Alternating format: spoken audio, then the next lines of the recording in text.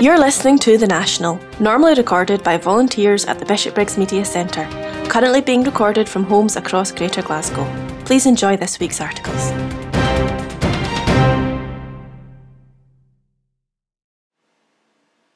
The National, Monday the 8th of June 2020. Coronavirus Latest by Jack Aitchison.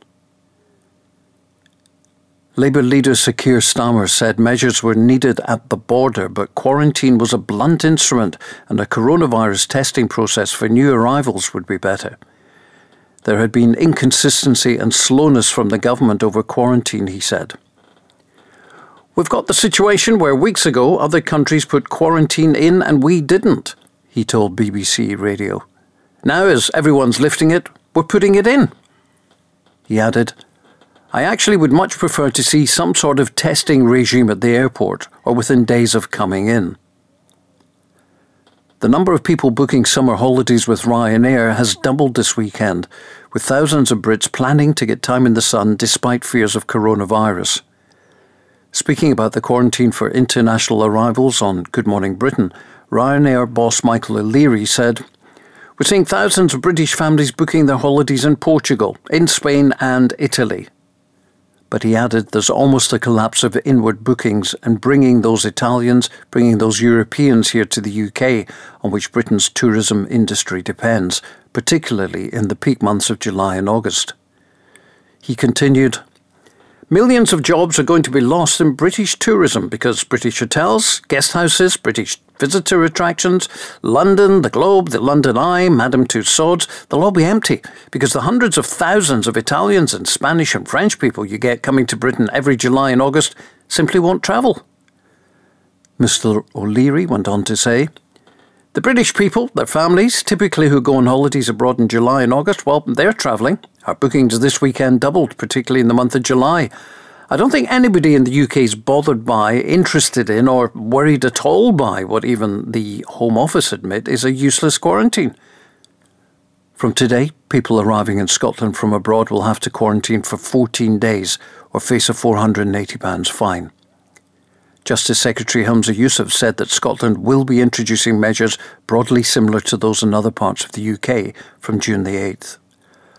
All people arriving in Scotland will have to supply contact details, travel details and the address of where they will self-isolate. Border Force officials will carry out spot checks at the border and can impose fines on travellers who refuse to comply. Anyone failing to provide details or breaching self-isolation could be fined up to £480. Scotland's Justice Secretary has said he's frustrated that so many people turned out for Black Lives Matter protests over the weekend, but the police could not go in heavy-handed to break up the demonstrations. Assistant Chief Constable Kenny MacDonald said he was disappointed at the number of people who turned out, but thanked those who were peaceful and adhered to social distancing. Ferry bosses have warned that if Scotland experiences a surge in staycations this summer as travel restrictions are gradually lifted, a normal summer service could not be delivered while maintaining 2 metres physical distancing protocols on board. UK-wide body the Caravan and Motorhome Club says that bookings are up by 1/3 year on year for July, August and September, with an expected boom in people enjoying Scotland's destinations as lockdown and travel restrictions are carefully eased over the coming months. Calmac Ferries Limited has warned MSPs that if it was required to put on a full summer timetable, the company would need up to 10 weeks' notice to recruit seasonal staff, while stressing that it could double the number of passengers it can carry if the 2 metre social distancing rule is reduced to just 1 metre. No new coronavirus deaths were reported in Scotland yesterday for the first time since lockdown began, Scottish Government figures show. A total of 2,415 patients have died in Scotland after testing positive for COVID-19, figures published on Sunday show. This is no change on Saturday's figure and the first time the death total has remained the same since March 20th. The Scottish Government figures also show that 15,621 people have tested positive for COVID-19, an increase of 18 on Saturday, June 6th. Scotland's Health Secretary Jeane Freeman said she would offer a note of caution about reading too much into Sunday's figures. She said, We know that fewer deaths tend to be registered at the weekend than on other days of the week. It's still very clear that further COVID-19 deaths will be reported in the days ahead. And, as always, I want to stress that the numbers I'm reading out are not simply statistics. Every one of those 2,415 people who've died was an individual whose loss is a source of grief and sorrow to very many. So I want to send my deepest condolences to everyone who's lost a loved one. Since the start of the pandemic, 677 adult care homes have now reported cases of coronavirus to the Care Inspectorate. That's 63% of adult care homes, with a total of 6,243 suspected cases on June the 6th, an increase of 8 on the previous day. By Jack Aitchison.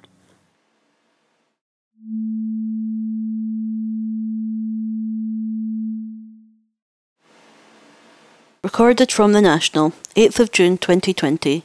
Upsurge in community volunteers mustn't be taken as a big society solution. Karen Goodwin.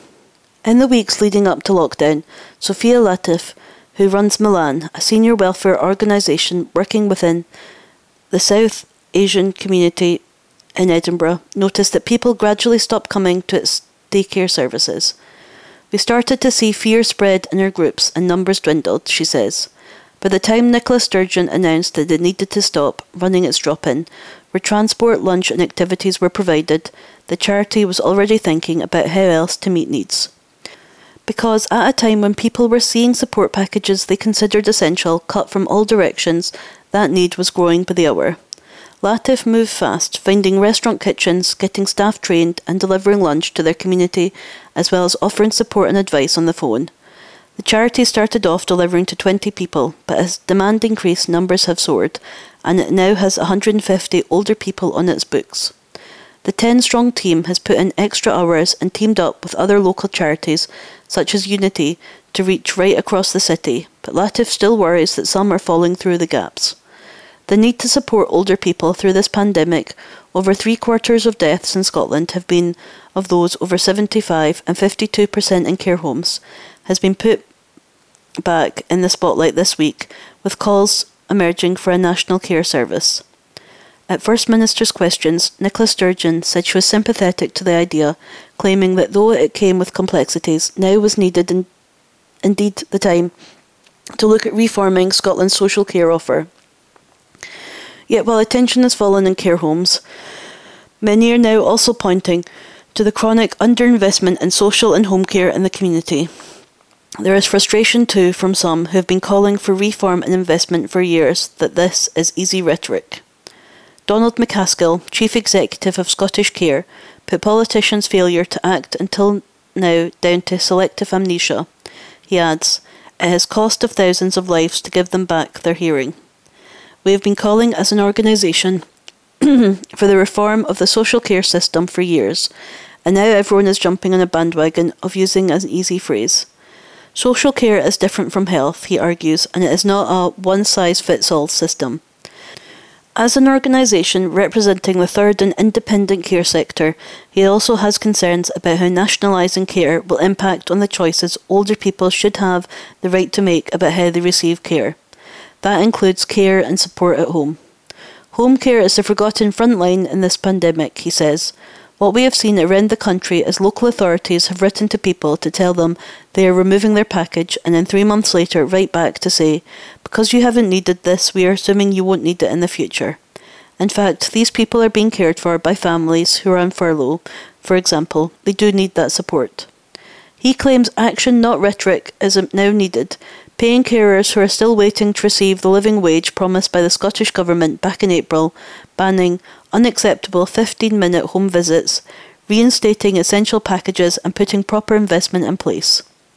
Tressa Burke, Chief Executive of Glasgow Disability Alliance, whose membership includes many older people, is emphatic about the need for investment. She says, our social care system was hanging by a thread before COVID hit. Chronic underfunding leaves huge numbers of older and disabled people struggling with unmet needs and no choice in controlling their lives. This was already a national scandal, and the devastating impact of COVID-19 on Scotland's care home residents, as well as the thousands of people in Glasgow alone whose vital care and support was cut under lockdown, reveal that our fragile, overstretched system is not fit for purpose. She is convinced by the idea of what she calls a national health and care service, but stresses choice and control must be embedded. Had there been proper investment in social care, she argues that many care home deaths could have been avoided. Social care would have been more aligned quality of care and standards, she said. Sufficient numbers of staff, proper PPE available from the outset, alongside NHS peers would have been in place, for example. Change is also urgently needed to allow people the choice to stay at home for as long as they are able, she adds. Eligibility thresholds go up and as budgets shrink and bureaucracy spirals, making it impossible for older people with changing needs to access timely support to live well and safely at home. The upsurge in community volunteers must not be taken as a big society solution to fundamental rights and needs. Communities and families are vital for our health, well-being and social connections, but no one should be forced to rely on a neighbour to come and wipe their bum. Donald Williamson, Chief Executive of Shared Care Scotland, a charity representing organisations offering support and respite to carers, says it hears many of the same fears. Scottish figures from a Carers UK survey showed 80% of carers have taken on more responsibility since the start of lockdown, he says. We also know about 40% have had services either reduced or cut completely. It's of major concern the longer this goes on. He claims while the third sector in particular had done a fantastic job of rapid and creatively finding ways of putting services online, new issues are arising as they consider emerging from lockdown. It's a complex affair, he adds. People are nervous about starting up again and inadvertently being part of the problem in terms of a second spike. Families need to be reassured that it will be safe. Staff need to have reliable access to PPE in sufficient quantities and access to testing. There is a real eagerness to get back to business, but these are the concerns that services are raising to us. There are structural issues here too.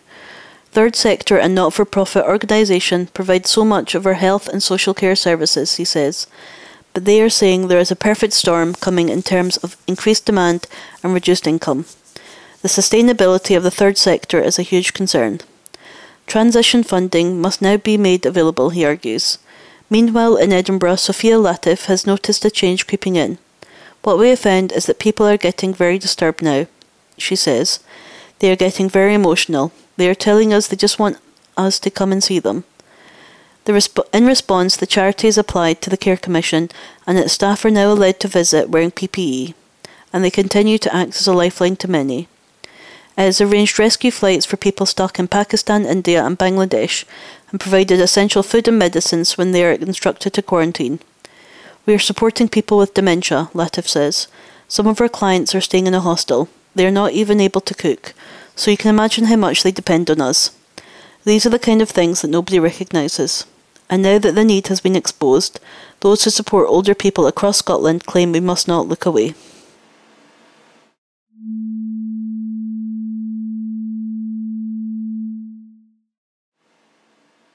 You're listening to The National as published on Monday the 8th of June 2020.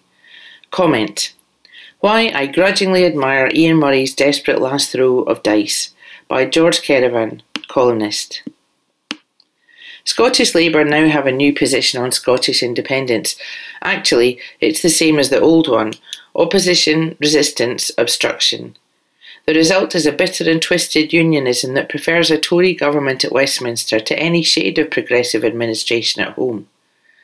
A unionism that offers the chimera of big shoulders socialism if only we all stick together. A socialism that never seems to arrive.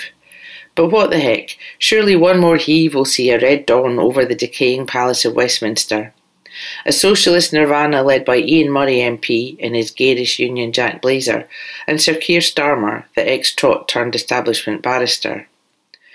Starmer famously was named after Keir Hardie, founder of the Scottish Labour Party, the Independent Labour Party and finally the present UK Labour Party.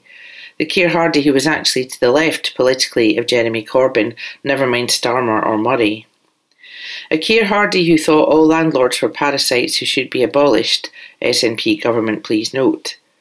A Keir Hardie who wanted capitalism abolished, Hitherto, the workers have been content to ask for small reforms. Now they are realising that private property is the enemy they have to encounter. A Keir Hardie who opposed the First World War and marched against it. And of course a Keir Hardie who fought tenaciously all his life for Scottish Home Rule. By Home Rule he meant the autonomous dominion status enjoyed by Canada, Australia and New Zealand, which made their own laws, set their own taxes and ran their own economies within the context of an imperial free trade area. Only defence and foreign affairs were reserved to the Imperial Parliament at Westminster, and even that constitutional fossil withered away as unenforceable, finally being abolished legally in the 1930s.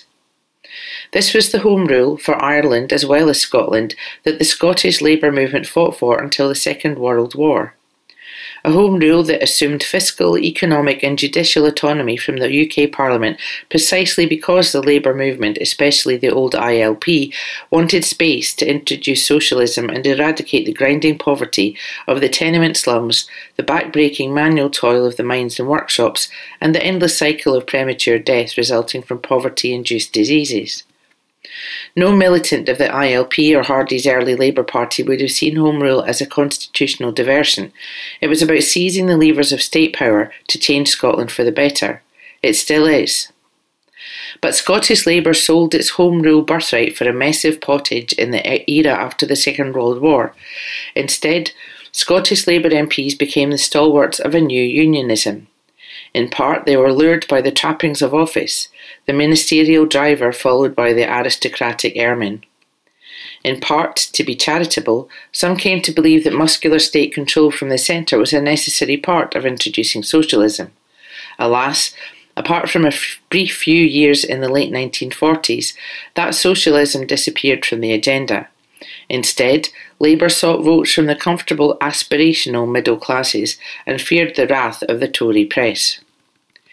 In the 75 years between 1945 and today, Britain has had 44 years of Tory rule thanks to Unionist Labour. Labour's 31 years in office included with the incompetent Wilson-Callaghan administrations that spent their time trying to muzzle the trades unions or giving away Britain's newfound oil wealth for a pittance. Left to their own devices, Callaghan's backbenchers spent their time sabotaging the first devolution bill. Remember the infamous 40% that ensured the majority vote for Scottish devolution in 1979 was set by Callaghan in the most outrageous anti-democratic move of any Westminster government since the Second World War. Result? There was no devolved Scottish Assembly to protect the nation from the social deprivations and deindustrialisation of the Thatcher years. This we can blame squarely on Scottish Labour's hordes of faceless backbench MPs who fought devolution tooth and nail lest it deprive them of their gravy train. Their bogus claims that SNP votes brought down the Callaghan administration and ushered in Mrs Thatcher are mere crocodile tears, and hypocritical ones at that. The decision of the SNP to vote against Callaghan was a direct response to Labour's refusal to implement the democratic vote for devolution. I take no pleasure in Labour's post-war apostasy on Scottish Home Rule or its mindless sabotage of the 1979 devolution referendum. I was a member of Scottish Labour for 16 years and served a decade as a Labour councillor. Those of us who saw ourselves as Home Rulers and socialists had to fight tooth and nail against self-serving, frequently corrupt, neo-Stalinists for whom machine politics had replaced serving the people. Little has changed since I quit in 1996 after the arrival of the neo-Thatcherite Tony Blair. Last week, Labour's only MP in Scotland, Ian Murray, got his wish, and Scottish Labour set their face against not only independence but a second independence referendum.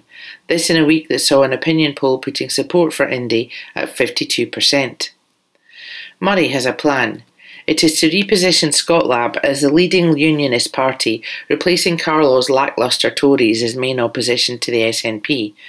That is not a daft idea given Bojo's utter incompetence during the COVID-19 crisis.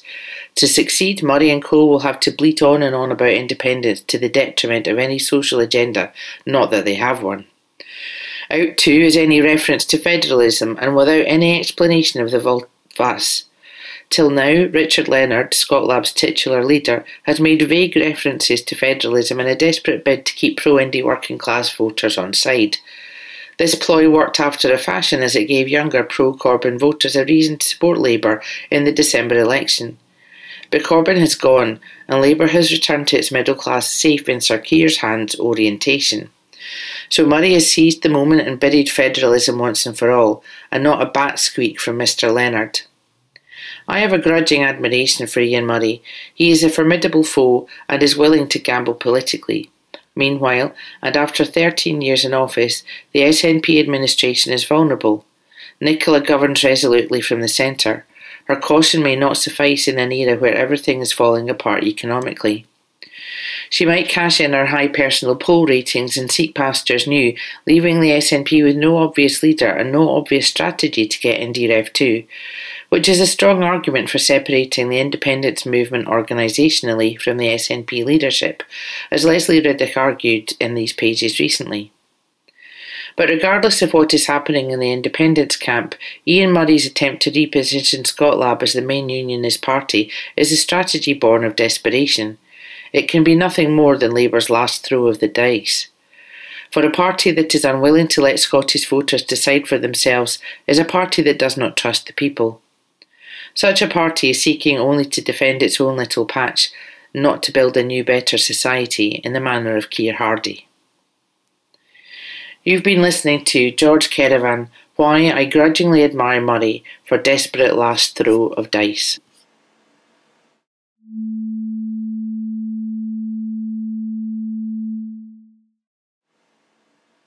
The National, Monday the 8th of June 2020. SNP set for huge Holyrood election win and mandate for Indy Rev 2 by Hannah Carmichael.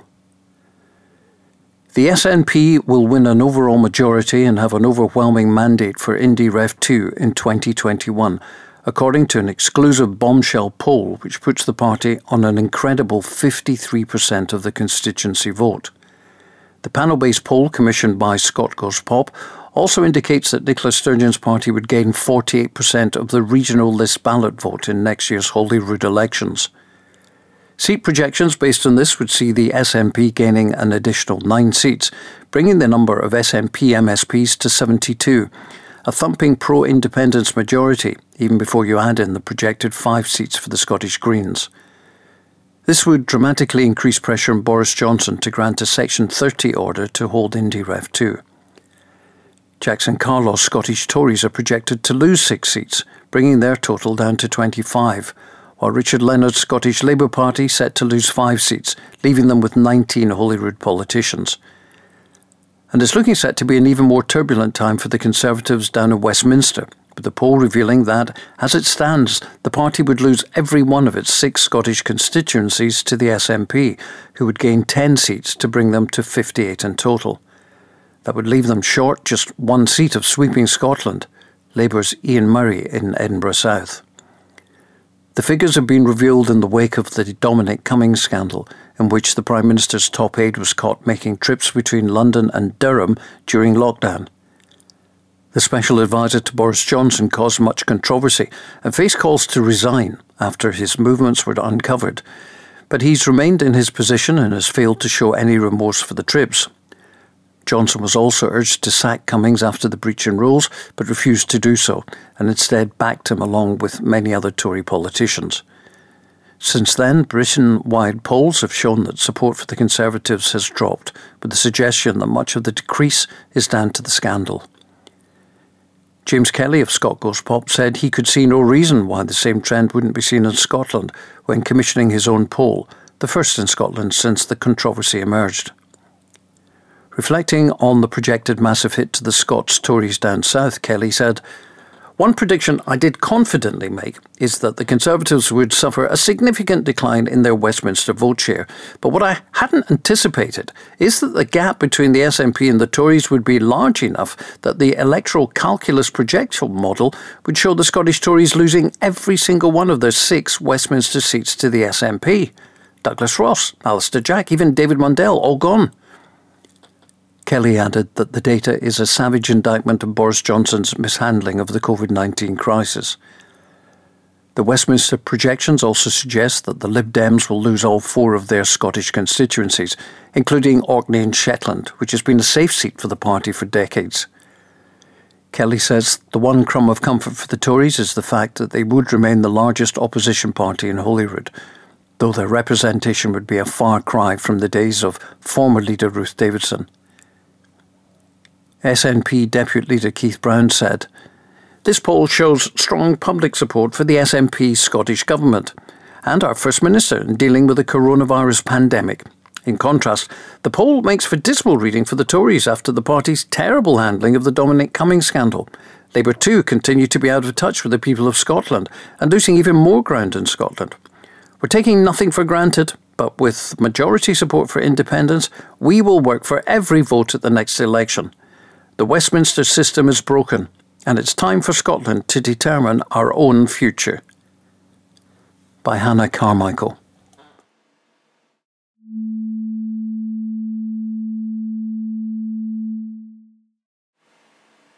This is Sport from The National on Tuesday the 9th of June. Anti-racism protests could change society, says Gareth Southgate by Press Association. England manager Gareth Southgate believes the recent anti-racism protests around the world will change society. The last 2 weeks have seen campaigns gain momentum across the globe following the death of George Floyd, who was killed by a police officer in America.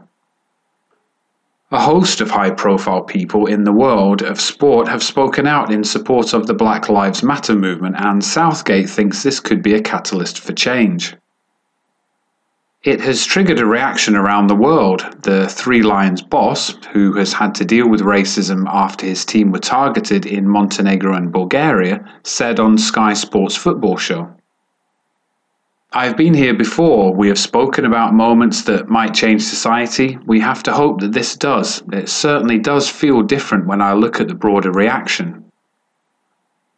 I haven't spoken to my players about the incident last week because I know where they stand on it. I know the players very well. I've had enough conversations with them to know they would be emotional, frustrated, angry, passionate. I know Troy Townsend, the head of development at Kick It Out, and Raheem Sterling used the word tired, and I have a lot of empathy on where they stand with everything. Sterling has been one of the leading voices, and in the midst of the coronavirus pandemic, passionately said on Newsnight that the only virus was racism. He also questioned the opportunities people from Black, Asian and ethnic minority (BAME) backgrounds get at the top level of sport, citing how easy it has been for Frank Lampard and Steven Gerrard to get top management jobs ahead of Sol Campbell and Ashley Cole. Sport England board member Chris Grant has also spoken of a systemic problem, and Southgate says it is time to change. People have spoken brilliantly this week, Southgate added. Chris Grant is somebody who I have met a number of times. He lectured me in a couple of courses I went on about the institutional racism that he feels exists in sporting bodies. I think all of those areas are where we have got to focus our attention, opportunities, this feeling that Troy spoke about, that people feel there aren't the opportunities there, so young black people will refrain from taking qualifications or getting themselves prepared because they feel there is a ceiling to what is possible. And we need their voices in those decision-making areas, and we need to show people that the opportunities do exist. This has got to be at every level of the game. Sterling pointed a finger at the long-running disparity between the number of high-profile BAME players and the dearth of those who go on to win significant managerial, coaching or administrative jobs.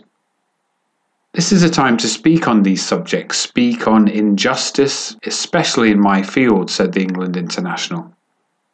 There's something like 500 players in the Premier League, and a third of them are black, and we have no representation of us in the hierarchy, no representation of us in the coaching staffs. There's not a lot of faces that we can relate to and have conversations with. With these protests that are going on, it's all well and good just talking, but it's time that we need to have conversations to be able to spark debates. But at the same time, it's coming together and finding a solution to be able to spark change, because we can talk as much as we want about changing and putting people, black people, in these positions that I do feel they should be in. I'll give you a perfect one. There's Steven Gerrard, your Frank Lampard, you have your Sol Campbells, and you have your Ashley Coles. All had great careers, all played for England. At the same time, they've all respectfully done their coaching badges to coach at the highest level, and the two that haven't been given the right opportunities are the two black former players. Sterling also feels there is a lack of representation in the game's governance, suggesting a more diverse mix is needed in the corridors of power. Asked what would represent success for the change movement, he said, "When there's more black people in positions, when I can have someone from a black background for me to be able to go to in the FA with the problem I have within the club, these will be the times that I know that change is happening." Meanwhile, the PGA Tour has announced that an 8:46 a.m. tee time will be reserved for the memory of Floyd, who prosecutors claim was knelt on by police for 8 minutes and 46 seconds at this week's Charles Schwab Challenge. A statement on the Tour's Twitter feed said, "As the PGA Tour commits to amplifying the voices and efforts underway to end systemic issues of racial and social injustices impacting our country, we have reserved the 8:46 a.m. tee time at the Charles Schwab Challenge to pay our respects to the memory of George Floyd. We will pay respects at 8:46 a.m. during each round with a moment of silence, prayer and reflection." England lock Maro Itoje hopes that opening up conversations around race and prejudice can be a catalyst for change, telling the BBC's Rugby Union Weekly podcast, "The first step is to be very self-reflective, acknowledge your bias, and once you've done that, actively do things to be fair." Former England goalkeeper Peter Shilton faced a backlash after criticising the removal of a statue of slave trader Edward Colston by protesters in Bristol. Shilton tweeted, "All you people who are not happy with a government democratically voted by the people with 80-seat majority and our great country, please go and live somewhere run by dictators, not elected, and see where your actions, like pulling down statues, gets you." However, Shilton's former England teammate Gary Lineker urged him to, quote, "take your gloves off before you tweet." While Stan Collymore wrote, "Goalie, you're a hero of mine, club and country, but seeing an opposing view, particularly one which causes a lot of pain for many, and that's the key word here, needs to be looked at from both, not just one side." And that article was by Press Association 2020.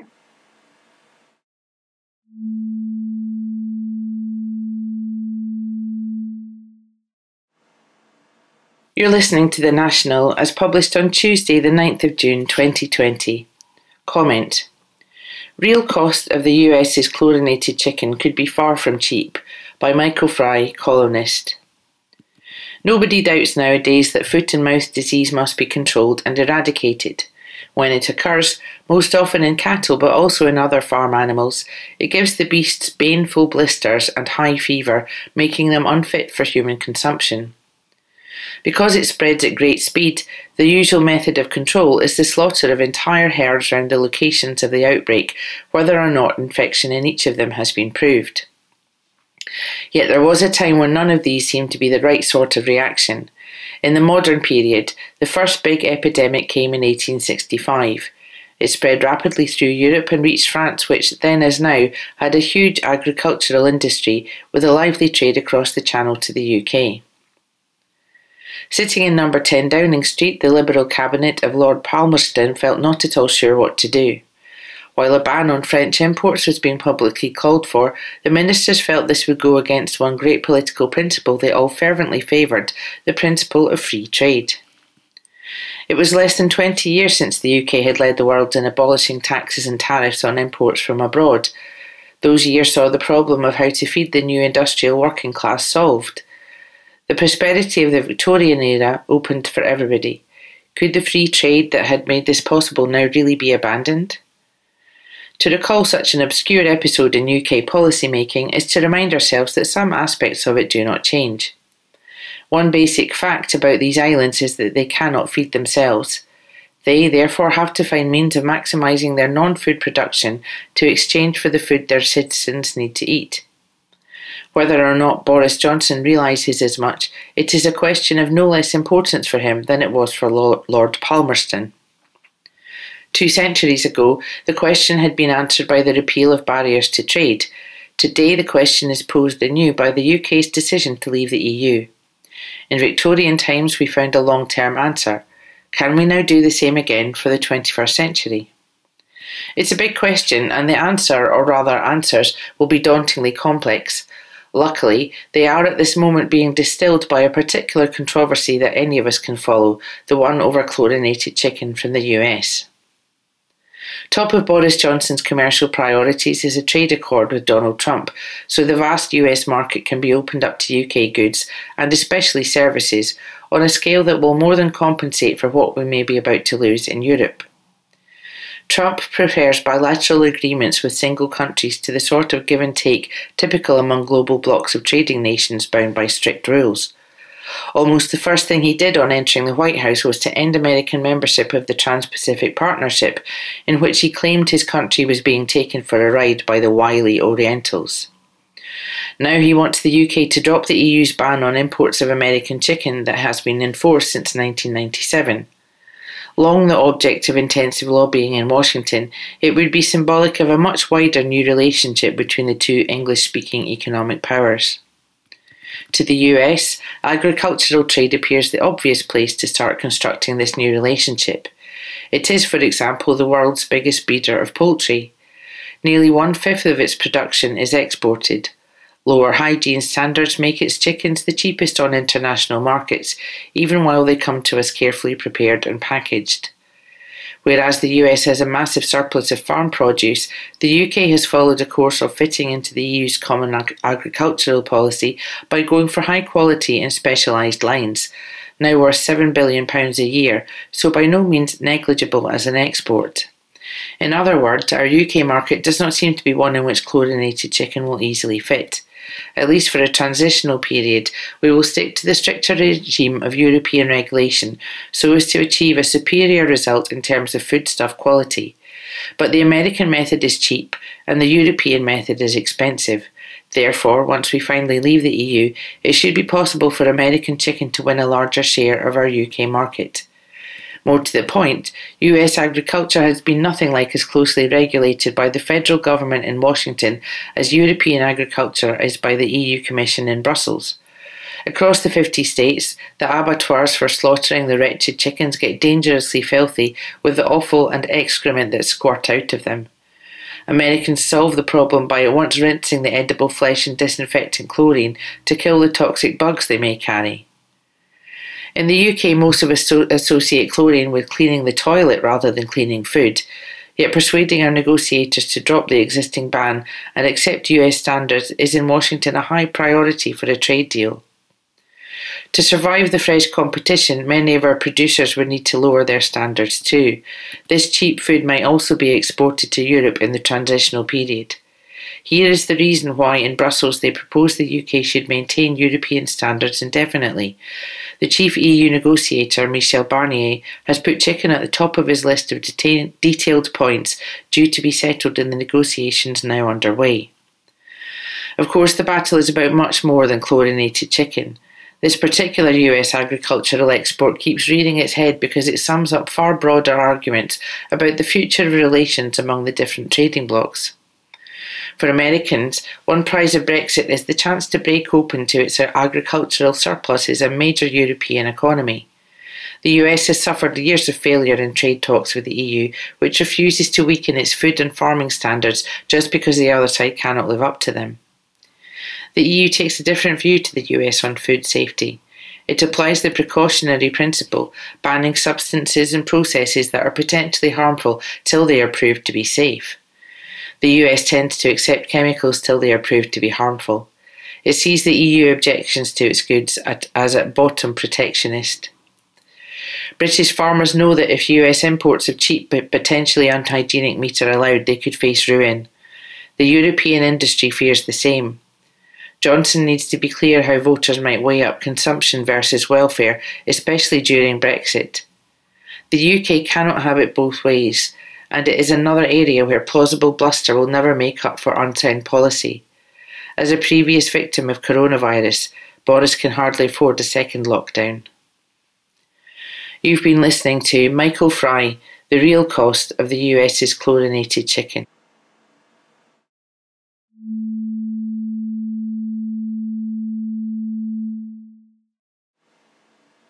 Recorded from The National, 9th of June 2020. Angry, tired, had enough. Scotland's Justice Secretary on racism. I am angry, I am tired, I have had enough. I'm also certain that I am not the only person of colour to feel these emotions when we have once again been confronted with the brutality of racism. Much of the world is united in anxiety about the impact coronavirus is having on our loved ones and our communities. The evil scourge of racism that has once again reared its ugly head is another pandemic, another illness, another virus that we have to make it our collective duty to tackle. This is not a time to mince our words, to be mealy-mouthed or sit on the fence. Let me be unequivocal. I stand in full solidarity with the Black Lives Matter movement and stand full square behind those who demand justice for George Floyd. As I said earlier this week, the understandable anger from George Floyd's death has exposed again the sad truth that racism continues to blight every nation on earth, that no society, including Scotland, can claim to be immune from it, and we must come together to eradicate it. I want to express my enduring support for the Black Lives Matter movement and for all the organisations and individuals who have made their voices heard and spoken out against injustice around the world. I have been an anti-racist campaigner my whole life. I have been the victim of racism and I have stood with others who have been targeted by racists. So I fully understand and feel the anger and the sadness that has led people to want to gather together and to show solidarity and community at this time. But the threat from COVID-19 remains with us, and I again urge people not to attend mass gatherings which pose a clear risk to public health, even with social distancing in place. The Scottish Government's advice is that no more than 8 people should meet at any one time, and for those people to be from no more than 2 households. That is why I have not and will not lend my support to the in-person peaceful protests that were planned for this weekend. Indeed, we have seen evidence of the disproportionate impact that COVID-19 has on people from black and ethnic minority communities in the UK. So street protests could pose an additional risk to the very people whose lives we are saying matter and who must be equally protected from harm. So I'm urging people to explore alternative ways to make their voices heard on this vital issue, including, for example, through social media and by engaging friends, families and others such as work colleagues. There's a range of social media campaigns such as Take the Knee that people can engage with to show their support. I was heartened by images of Police Scotland officers embracing this global initiative to call out racism. And as ever, I would encourage anyone who is a victim of a racist hate incident or a witness to one to contact Police Scotland or one of the third-party reporting centres that continue to provide a service by telephone or online. In Scotland, we value our diverse minority ethnic communities, the vital contribution they make, and the important role they play in enriching our country socially, culturally and economically. However, the events in the US force us to hold a mirror up to ourselves and confront the overt as well as the structural racism that exists within our own society here in Scotland. We cannot and will not tolerate hate crime, prejudice or discrimination of any kind. As I have said in recent days, it is not enough to simply not be racist. We must be loudly and unequivocally anti-racist by supporting our minority ethnic communities and condemning racism, hate and injustice wherever we find it. I truly hope that we will soon be able to gather together and show our collective solidarity that Black Lives Matter in the US and other countries and here at home. Until then, we must do all what is needed to protect the health of everyone in Scotland and follow the guidelines. That is the best and quickest way to ensure that we can continue along the path of easing lockdown and meet again sooner rather than later.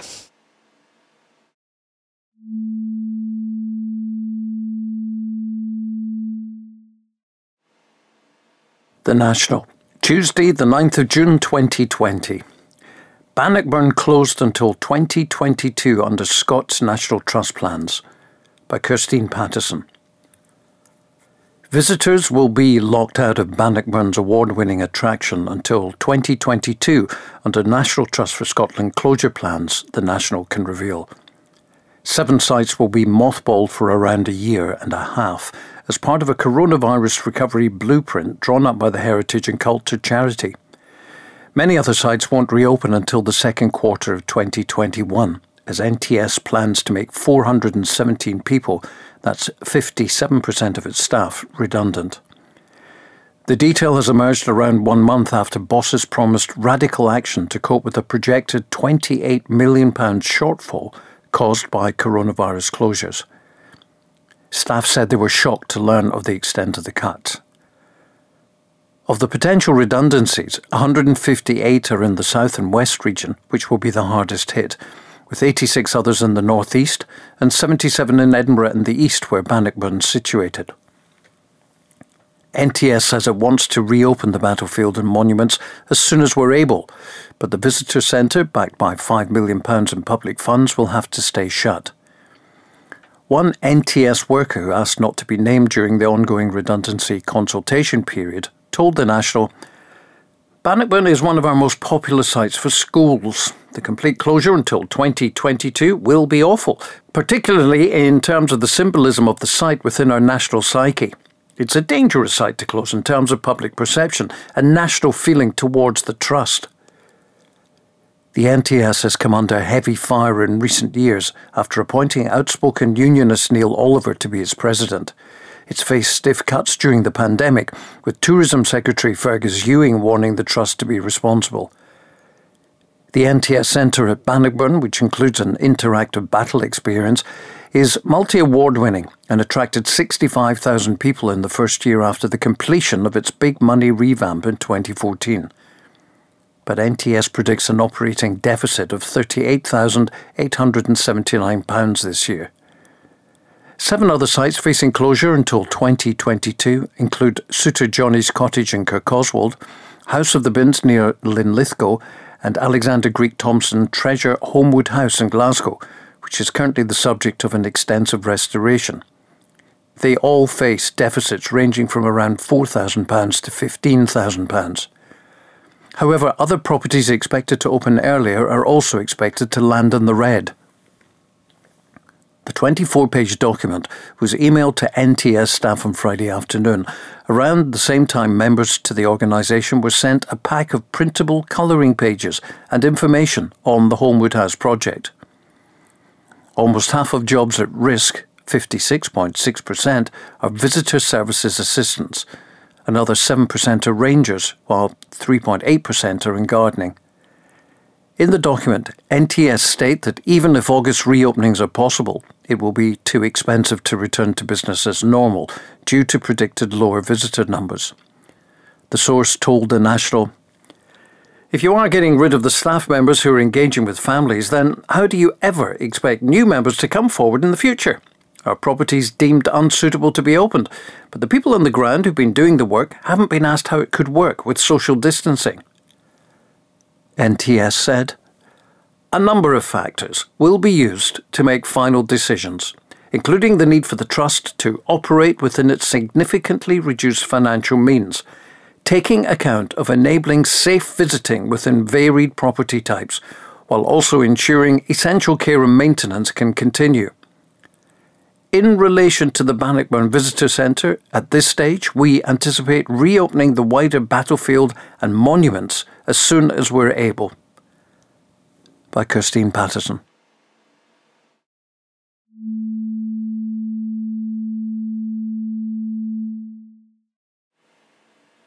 This is sport from The National on Wednesday, the 10th of June 2020. Judd Trump happy to defend his World Championship title anywhere, by Press Association. Judd Trump would have no problem with the World Championship taking place behind closed doors, as he revealed he would be satisfied with defending his title in a car park somewhere. The world number 1 returned to the Bays in the Championship League, where there are no spectators because of the stringent protocols behind snooker's resumption amid the coronavirus pandemic. Hushed silences are a common theme in snooker, interrupted intermittently by occasional cheers and more general applause, and it is for that reason why Trump feels there is little difference in the new normal. If that extends into the defence of the title he won last year at the Crucible, which has been rescheduled to take place between July 31st and August 16th, then so be it. "I'd be happy to defend it in a car park somewhere," said Trump, who failed to reach Thursday's Championship League final day. "I don't really care. As long as it's on, it doesn't really matter where it is." It's the same for all the players. We're just happy to be out there playing. It doesn't really matter what's going on. We're just here in our little zone in this tournament, and it's just good for everyone involved. There's not a real difference playing with a crowd. It doesn't make too much difference for anyone. I think this could work for every tournament. Snooker doesn't necessarily need to have a crowd in every single tournament, and it works on TV. It looks good on TV. The lack of spectators is most notable once someone has successfully made a long pot or played a particularly good snooker. But, Trump added, you just don't notice those kind of things. The only way you do is if your concentration's not great, but when you're in amongst the balls and potting balls, to be honest, I just completely forget that there normally is a crowd there. Ryan Day finished top of Trump's group in the second phase in Milton Keynes after beating the world number 1 3-0 in the opening match. Trump bounced back with a 3-1 win over Barry Hawkins, but lost the final frame in a 2-2 draw with David Gilbert after his opponent racked up a 120 break, 7 shots away from a maximum. Day only needed 1 frame in the group decider against Hawkins and got it at the first time of asking. And that article was by Press Association 2020.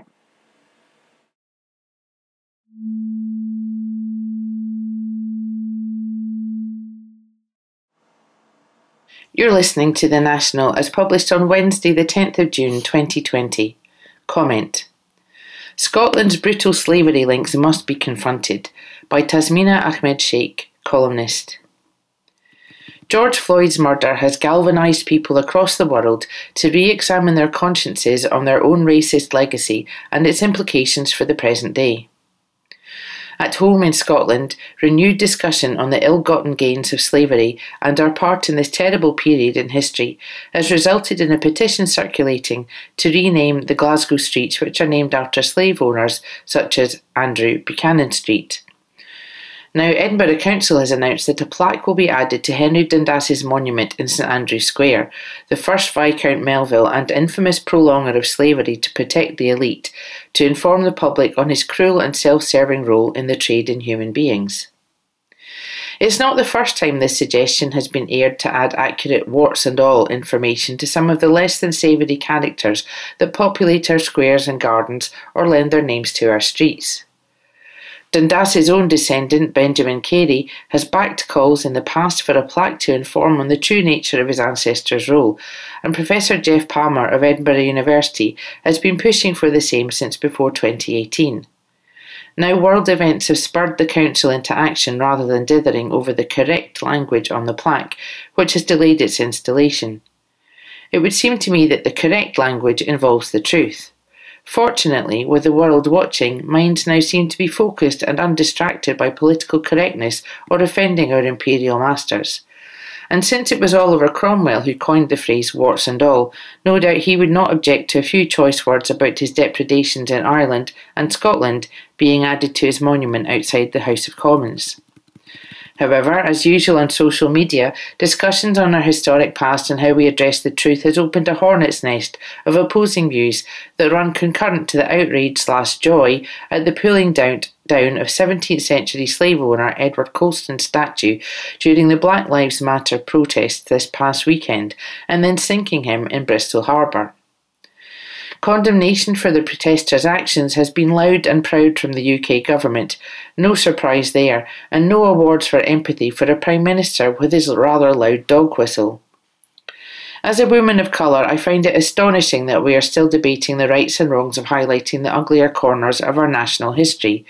Surely it is valid to recognise our historic crimes and misdemeanours as much as our successes. It's about context, and it's about making amends. It's about understanding who we are and how we got here. This I understand on a deep and personal level, because the legacy of racism and the dark seam of prejudice that joins these historical figures to present-day trolls and bigoted abusers is a real and present experience for me, my family, and my BAME friends. We don't need a street name or a statue to remind us of past oppressors, of deep-rooted inequality and violent injustice. That reminder is part of our everyday lives.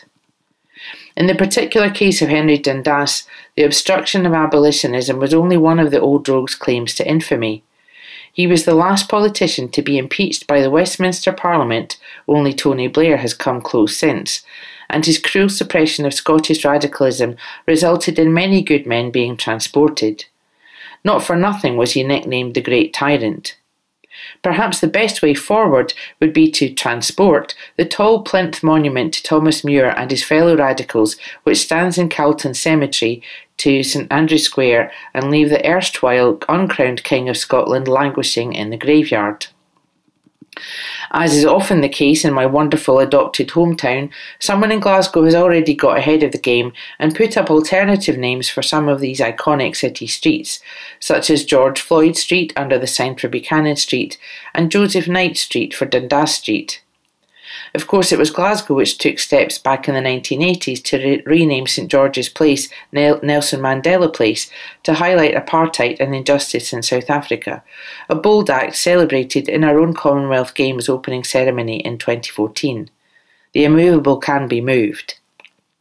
To me, it makes sense to generally keep the statues in place, but with a plaque explaining who they were and what they did, or to erect alternative monuments celebrating the people's history. This is a project that will keep councils across Scotland pretty busy for the foreseeable future, as our nation is littered with commemorations to self-interested individuals or violent aggressors.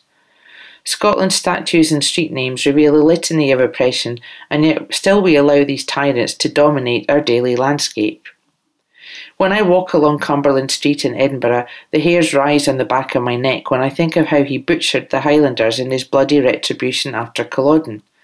To have his name on one of our most beautiful streets in the capital city is an insult to their memory and their living ancestors. It's quite incredible that his name has been left to tarnish our capital without correction for so long. Similar sentiments have been long felt about the statue of the notorious Duke of Sutherland, the Manny, which towers over Golspie. After generations of speculation about whether the Clearances Duke should be officially removed or even unofficially blown up, a band of Highlanders led by the late Dennis MacLeod found the perfect answer some 15 years ago by erecting a beautiful counter-memorial to honour the achievements of those who were cleared in Helmsdale. Generally, the victors write the history, name the streets and raise the statues to themselves. There is one notable exception to this. Scotland's national bard Robert Burns, who has more memorials around the planet than any non-religious figure save Queen Victoria and Christopher Columbus. Ah, I hear the detractors say, but didn't Burns once accept a job in a slavery-based sugar plantation? Indeed, but Burns was an abolitionist, wrote The Slave's Lament, and was the poetic inspiration of the great liberator Abraham Lincoln. If Robert Burns had gone to Jamaica, no doubt he would have written powerfully and beautifully about man's inhumanity to man, and perhaps hastened the demise of evil. The mighty Dundas, Butcher Cumberland, the opportunist Andrew Buchanan, and the Clearances Duke are just some of the greats whose misdeeds demand explanation and correction. Instead of blissful ignorance, we need to know the honest truth about these men who have been commemorated in stone or immortalised in name.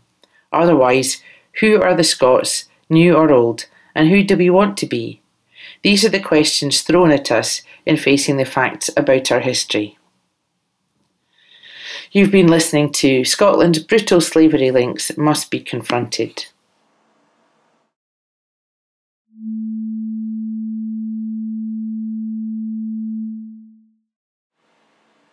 Recorded from The National, 10th of June 2020.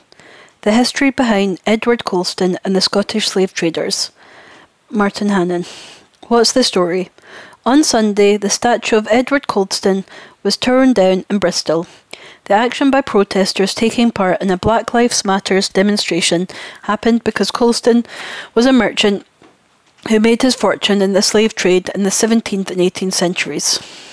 Seen by some as an act of vandalism and by others as a legitimate protest against Britain's years of involvement in slavery, the toppling of Colston has been shown internationally and is undoubtedly the main image of a weekend in which tens of thousands took to streets and parks across the UK to demonstrate about the murder of black man George Floyd, 46, by police officers in the city of Minneapolis in the state of Minnesota in the USA.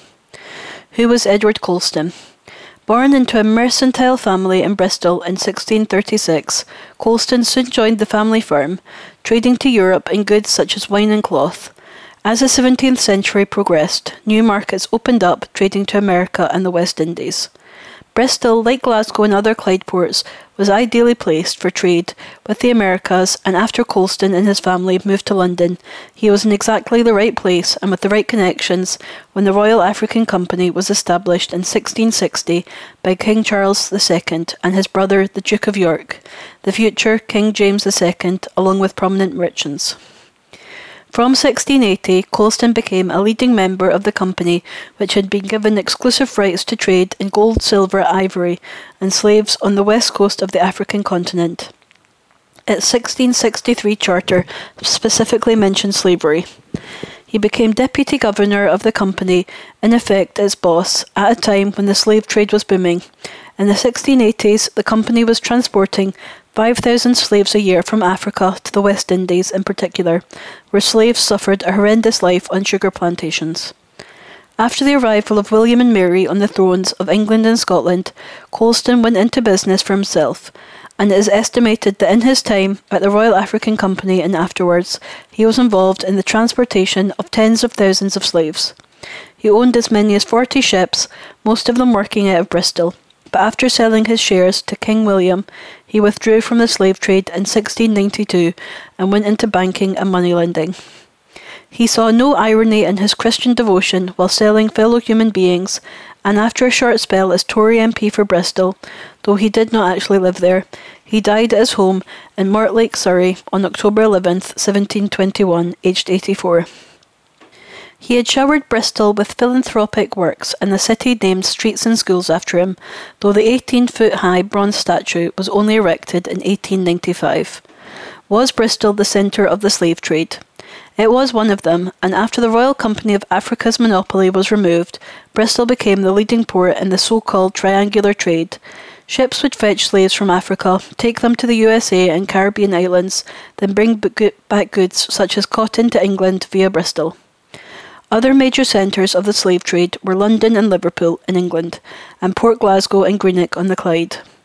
Bristol's heyday was between 1720 and 1740, following London's many decades as the main slave trade centre.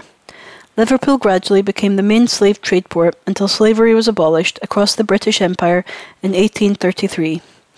Though the trade has been in decline for many years before that as the campaign grew to outlaw slavery. How long was slavery legal? Centuries.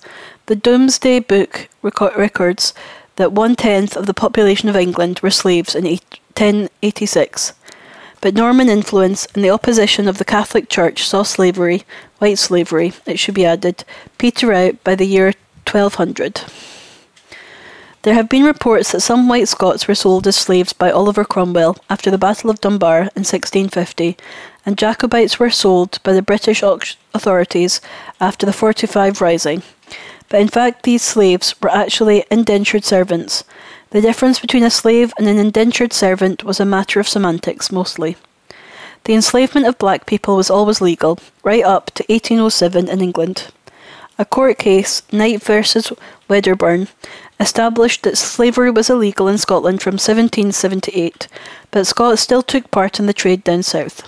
Britain was not the only state involved in the African slave trade, but did it better than most. Better, that is, if you consider only 20% fatalities during the 2-month passage to the Americas to be something to be proud about.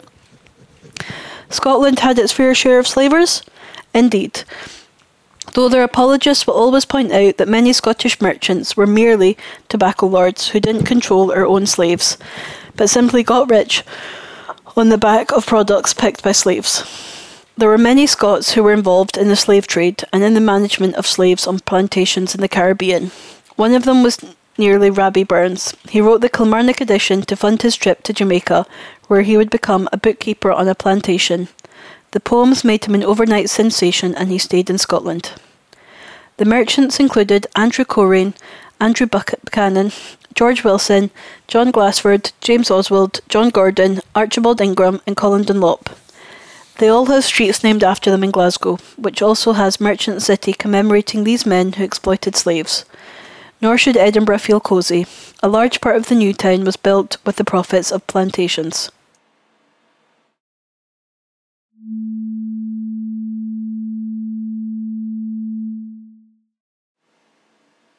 The National, Wednesday, the 10th of June, 2020. Architecture Society blasts National Trust Scotland over 2022 closure plan. By Christine Patterson.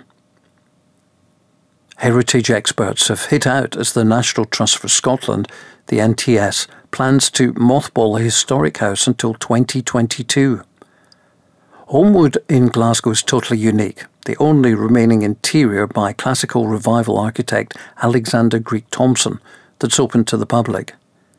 But under a blueprint aimed at carrying NTS through a cash crisis caused by coronavirus closures, it's set to stay shut until 2022, with staff numbers slashed. That's despite the ongoing restoration of the exquisite murals covering the walls, something NTS describes as painstaking work and which has been supported by public donations. The stunning and ornate work was carried out for paper magnate James Cooper in the 1850s. The Alexander Thomson Society, which is dedicated to the preservation, promotion and understanding of his work, which was influential overseas, has now called on NTS to explain the decision, saying there are far better alternatives. The Society told The National, Homewood relies on a tireless group of dedicated volunteers who run the guided tours, the tea room and the shop, meaning that the overheads associated with staffing the site should be low. The Society has asked NTS to explain why the decision's been taken to close the property entirely in 2021, instead of, for example, considering weekend-only openings as an intermediate measure, with the full reopening following in 2022. This would also lessen the impact on the wider network of businesses in Cathcart and the South Side. The Law Society continued, "We strongly encourage NTS to reconsider their decision and have asked for the opportunity to discuss this with them directly, in particular to understand whether there is support that we can provide with regards to fundraising, volunteer recruitment or event coordination that might help the Trust to change their mind." The National revealed NTS plans to keep 8 sites shut until 2022, with many others closed until into 2021. The Alexander Thomson Society says it's disappointed not to have received notice from NTS. Yesterday, NTS Chief Executive Simon Skinner acknowledged that some people may be disappointed that sites, including Homewood and Bannockburn Visitor Centre, face extended closure. But emphasising an ask for public funding, he said, "These are not choices we wanted to make, but we need to take them to ensure that the Trust gets through this period and emerges from the other side ready to do what it does best." He went on, "We have always existed for the benefit of the people of Scotland, as funded by our members and supporters. With a little more help we can save the Trust, and in turn we can return to saving Scotland's national treasures at our full capacity." However, the Alexander Thomson Society says it has serious concerns on the impact of the closure, which it says could lead to the loss of the immense bank of knowledge and expertise held by current staff and volunteers. It said, "With only one full-time member of staff retained, the ability of this knowledge to be easily retained and for the consistent management of Homewood to be maintained will be jeopardised. One of the Society's primary goals when it was first established was to save Homewood and to ensure that it remains cared for and accessible, which is a goal we remain committed to. As the only Alexander Greek Thomson interior that's open to the public, we believe it is vital to Glasgow's heritage that Homewood be reopened to the public in 2021. By Christine Patterson.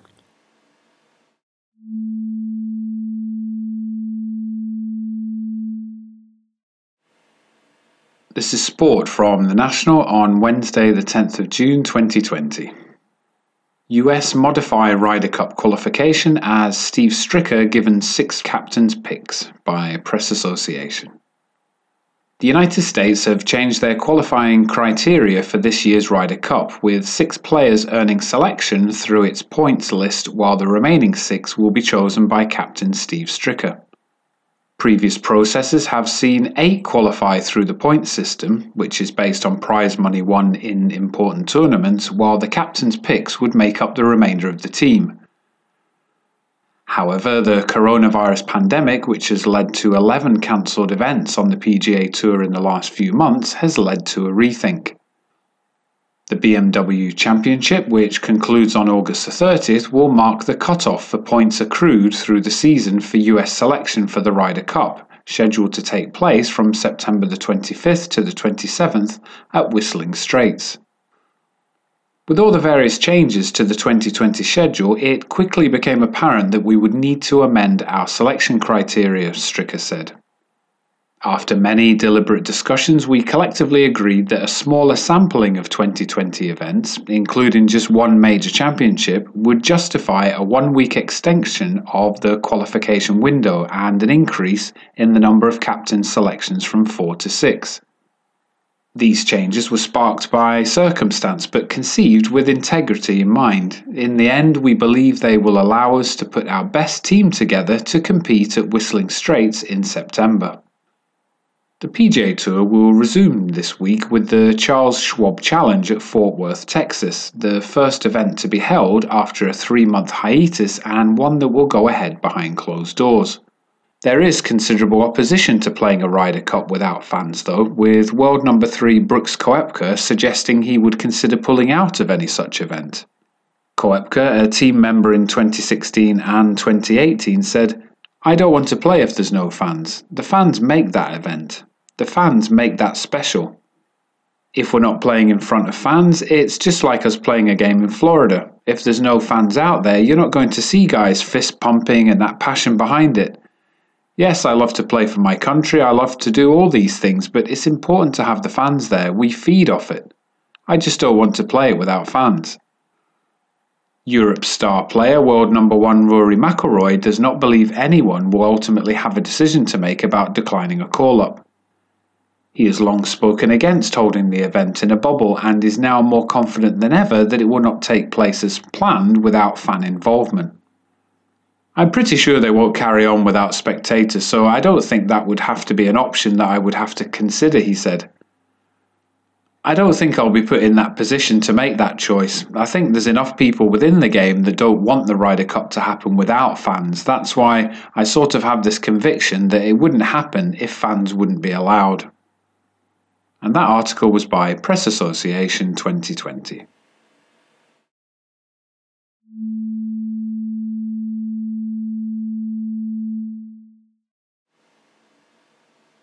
Recorded from The National, 11th of June 2020. Henry Dundas, the Scotsman who kept slavery going, Hamish Macpherson. What's the story? His name was usually only known to students of Scottish history and researchers in the slave trade, but now clamour is growing for the removal of the statue of Henry Dundas, the first Viscount Melville, from St Andrew's Square in Edinburgh, as awareness has grown that he was instrumental in prolonging the slave trade involving the UK for many years. There is no doubt that Dundas opposed the abolition of the slave trade and fought to keep slavery legal, even after British trading in slaves was abolished in 1807. Slavery was vital for the sugar, tobacco and cotton industries that linked Britain, the USA and Caribbean, and Dundas helped to make sure it was prolonged. If the statue goes, and the more likely outcome is that a plaque detailing his involvement with preserving the slave trade will be erected, then several streets in Scotland should also have their names changed. Dundas Street, Melville Street and Melville Crescent in Edinburgh and Dundas Street in Glasgow spring to mind, plus many other streets across Scotland and elsewhere commemorating Dundas Melville. It is well past the time that light must be shed on the activities of Dundas. Some experts say that had it not been for him, slavery could have been abolished 15 years before the passing of the Slave Trade Act of 1807. That act signalled the death knell of Britain's incredibly lucrative involvement in slavery. but the practice of slavery was not finally abolished in the British Empire until 1833. Who was Dundas? Born in the Royal Mile of Edinburgh on April 28, 1742, Dundas was the fourth son of Scotland's most senior judge, Lord Dundas, the Lord President of the Court of Session. He was educated at Dalkeith Grammar and the Royal High School of Edinburgh before studying law at Edinburgh University. He became a member of the Faculty of Advocates aged only 21 and just 3 years later became Solicitor General for Scotland. He was appointed Lord Advocate in 1775, but was by then set on a political career, having been elected MP for Midlothian the previous year. It helped that he married into a fabulously wealthy family, the Rannies or Rennies of Melville Castle near Dalkeith.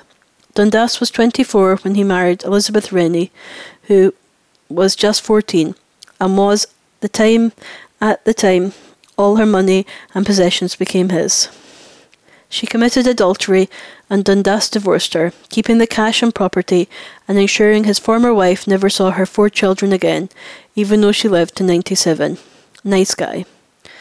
Robert Burns called him Slee, meaning crafty, while Samuel Johnson's biographer, James Boswell, a lawyer who knew him well from the courts, said Dundas was a coarse, unfettered, unfanciful dog.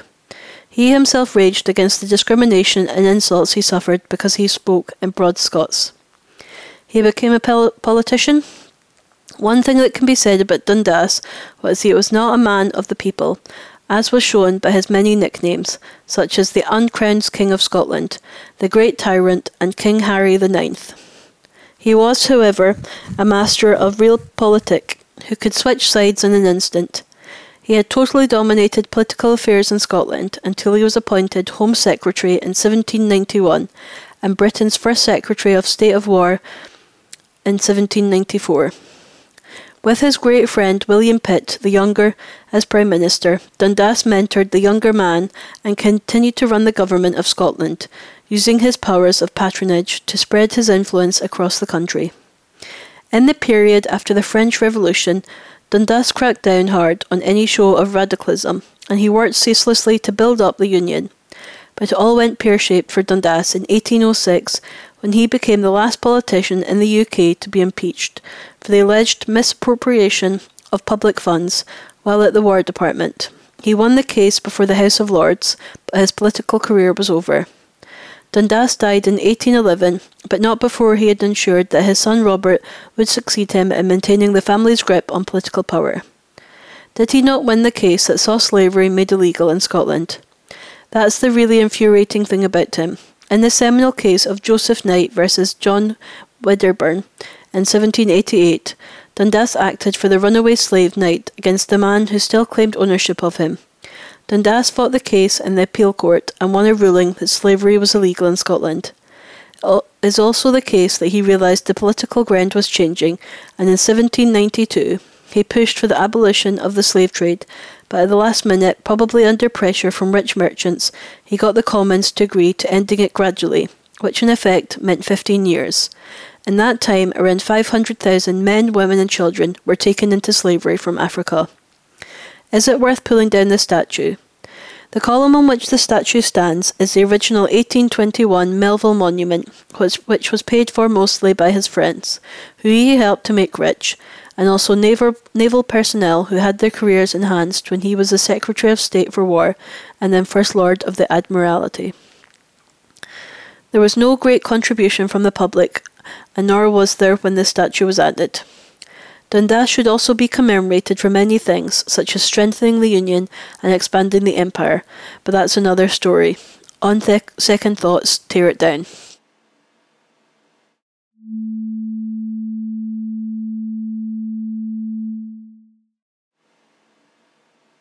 The National, Thursday, the 11th of June 2020. Coronavirus Live. The Edinburgh International Book Festival will take place online this year after it was cancelled due to the coronavirus pandemic. There will be more than 100 events for adults, families and children, with both live and pre-recorded conversations featuring leading writers, poets and participants from around the world. Events at the festival, which runs from Saturday, August 15th to Monday, August 31st, will be free to view and available through the Book Festival's own website. Full details of the programme and participating authors will be announced at the end of July. Latest figures from the UK Treasury show more than 628,000 jobs in Scotland have been furloughed so far. A further 146,000 self-employed Scots have accessed income support. Centrica, which owns British Gas and Scottish Gas, has said it will cut 5,000 jobs as the company tries to set a new course amid the COVID-19 pandemic. Centrica said it would strip out 3 layers of management to slimline the business and cut down on bureaucracy. Around half of the 5,000 lost jobs will be among the company's leadership, management and corporate staff. It includes half of the 40-strong senior leadership team who will step down at the end of August. Nicola Sturgeon has said she's optimistic that Scotland will be able to enter Phase 2 of the route map out of lockdown next week. The First Minister said that, at least in part, more of the coronavirus lockdown measures will be eased at the next formal review on June the 18th. All of these may not take place, but here are some of the measures set out in the route map out of lockdown for Phase 2. From June the 18th, people in Scotland may be able to meet people from other households indoors for the first time. From Phase 2, the Scottish Government says pubs and restaurants can open outdoor spaces such as beer gardens, so long as social distancing measures can be maintained. The resumption of professional sport in line with public health advice is currently planned for Phase 2. Likewise, sports courts and playgrounds may also be able to open from the state. It's hoped that under Phase 2, marriages and civil partnerships can take place in Scotland with minimal number of attendees. People may be able to drive locally for leisure under the Phase 2 route map.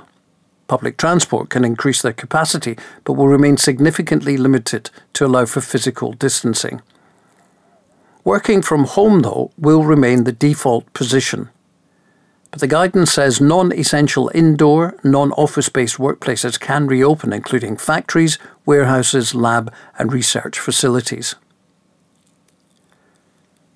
About a third of care home staff in Scotland have been tested for coronavirus, new figures show. On May the 18th, Health Secretary Jeane Freeman announced plans to test all staff in the sector in a bid to tackle the number of deaths in homes from the virus. Health boards were expected to carry out the tests, but the first tranche of statistics published by the Scottish Government shows 18,110 were carried out in Scotland by June the 7th.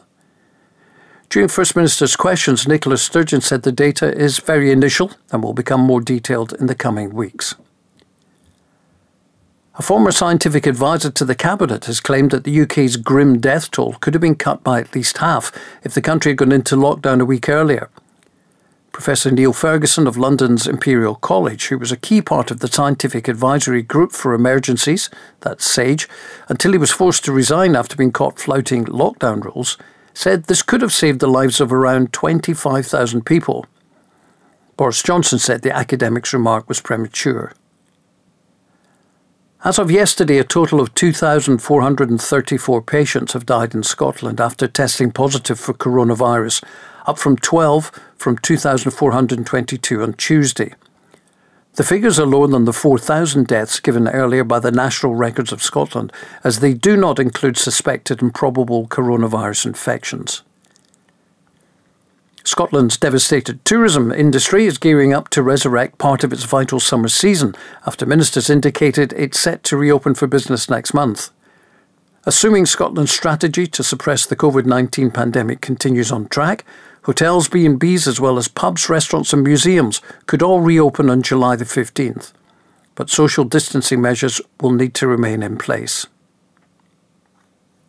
Coronavirus Latest by Jack Aitchison.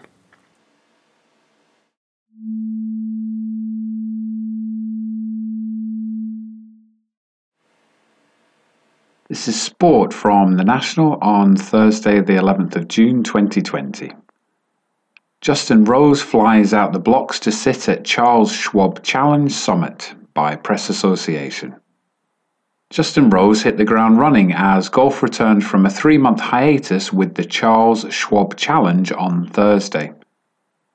Rose held the clubhouse lead in Fort Worth, Texas, after the early starters finished their rounds, having shot a blemish-free round of 63 in the first major tournament since the coronavirus pandemic shut down the sport. The world number 14, starting on the back nine, birdied 4 of his first 7 holes and then picked up shots on each of the first 3 holes after making the turn. That gave him a 1-shot lead over Venezuelan Jonathan Vegas and Mexico's Abraham Ancer. Dustin Johnson did not enjoy his own return to action quite so much, as the world number 5 stumbled to a 1-over 71, carding 4 bogeys in a rusty round. Ian Poulter was in a group tied for 10th place after a round of 66, while Phil Mickelson, fresh from his challenge matches with Tiger Woods during the shutdown, could only manage a 1-under 69 to sit in a share of 38th place. The event is the first on the PGA Tour since the Arnold Palmer Invitational in Orlando, Florida in early March, and has drawn a star-studded field to Texas. 16 of the world top 20 will be in action over the weekend, with top-ranked Rory McIlroy among the late starters. Rose said a bit of luck on the opening hole had set him on his way as he overcame some wayward shots to birdie his first hole. "I got some momentum," he said on Sky Sports Golf. "I didn't play particularly well on the first 6 or 7 holes, but the putter was really hot. I got into a nice rhythm and I could have maybe got in the clubhouse better, but I rode my luck a little bit." Rose felt the performance was reward for the work he managed to do during the hiatus. "I've worked hard for sure," he said. "I haven't just sat around, I had the opportunity to get better. My season wasn't going particularly well up until the Players' Championship, so you try to look at the positives. Obviously, it's been a tough situation for everybody across the world. There are some dire circumstances, but you've got to look at yourself, your personal situation, and think, how can I make the most of this?" And that article was by Press Association 2020.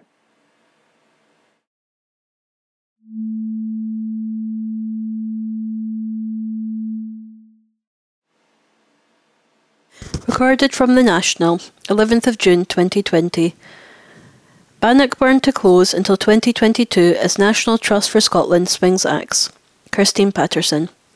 Visitors will be locked out of Bannockburn's award-winning attraction until 2022 under National Trust for Scotland's closure plans, the National can reveal. 7 sites will be mothballed for around a year and a half as part of a coronavirus recovery blueprint drawn up by the Heritage and Culture Charity. Many other sites won't reopen until the second quarter of 2021 as NTS plans to make 417 people, 57% of its staff, redundant. The details has emerged around 1 month after bosses promised a radical action to cope with a projected £28 million shortfall caused by coronavirus closures. Staff said they were shocked to learn of the extent of the cuts. Of the potential redundancies, 158 are in the South and West region, which will be the hardest hit, with 86 others in the North East and 77 in Edinburgh in the East, where Bannockburn is situated.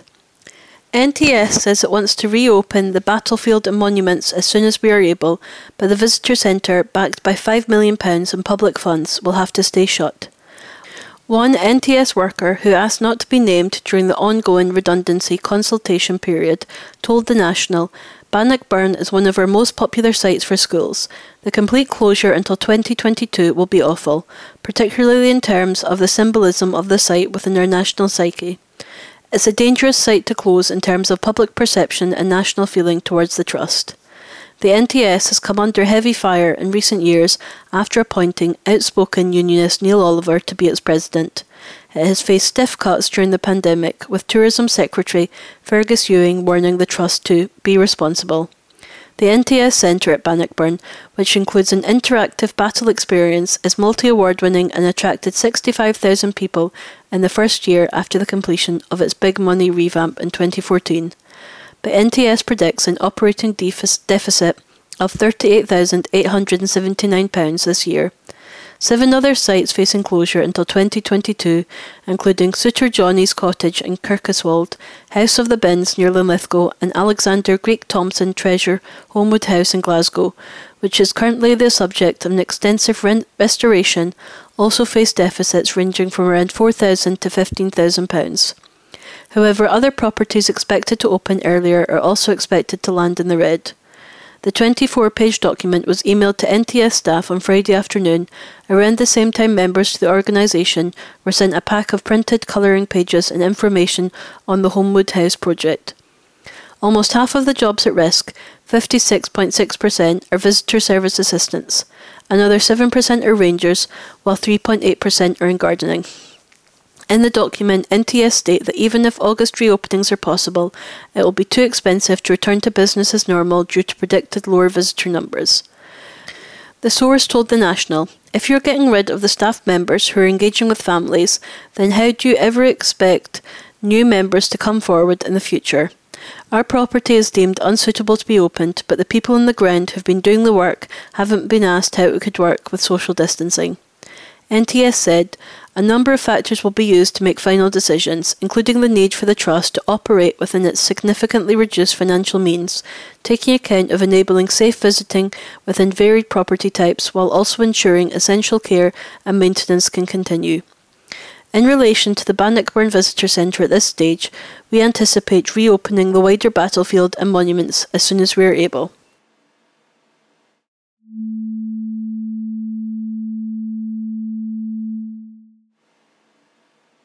The National, Thursday the 11th of June 2020. Neil Oliver claims removing racist statues is road to the guillotine by the Joker. National Trust for Scotland President Neil Oliver has sparked yet another row after claiming the removal of slave trader Edward Colston's statue was the first step to the reintroduction of the guillotine. Speaking to Talk Radio's Mike Graham, the Coast presenter spoke extensively about his opposition to the removal of historic monuments, warning it's a very dangerous precedent to set. The passionate unionist added his voice to those on the right, warning it's important to keep history exactly the way it is, not that they have been vocal about raising awareness of Britain's links to slavery before, and tend to scoff when the UK is accused of institutional racism. Oliver told Graham, "I certainly don't think that selectively editing the past is leading to any kind of productive and happy future. I take a position where we need more history, more clues to history, more pages from the story if possible. I say that you add to history and you don't subtract from it when you run across characters whose morals you don't approve of and you take them out of the context in which they lived. That's the early steps. I find it very concerning that this kind of behaviour is a step on the road that leads to mob rule, to the guillotine. Who are these self-appointed people who believe that they're able to make these value judgments? And I think that's a very dangerous precedent. Who among us had the kind of moral purity, moral certainty to be able to make those judgments? That's why we have a process. That's why if people find that there should be changes to their built landscape, there's a process for making that happen, which is legal.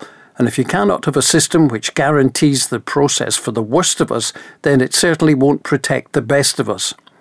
We need to understand more, not selectively edit. So I find it very troubling, very worrisome. Interesting that he didn't mention the years of democratic work people in Bristol put into trying to get the Colston statue removed. The TV presenter then went on to complain that people had filmed the removal of Colston's statue on mobile phones, which may have been made by modern-day slaves, while wearing clothes which have been built in a sweatshop, calling it ironic, as if people are only capable of caring about one issue at a time. Oliver was trending on Twitter this afternoon when his comments sparked backlash from listeners. Commenting on his appearance on the programme, archaeologist Sarah May tweeted, "Can we please remember that Neil Oliver is a TV presenter? He doesn't speak for heritage, archaeology or history." Meanwhile, Alan Ferrier felt there was an interesting contradiction with Oliver's own views on independence. He posted, "Hirsute archaeologist Neil Oliver on Talk Radio there. If you think you as an individual have the right to stand in judgment, then you're a very dangerous person.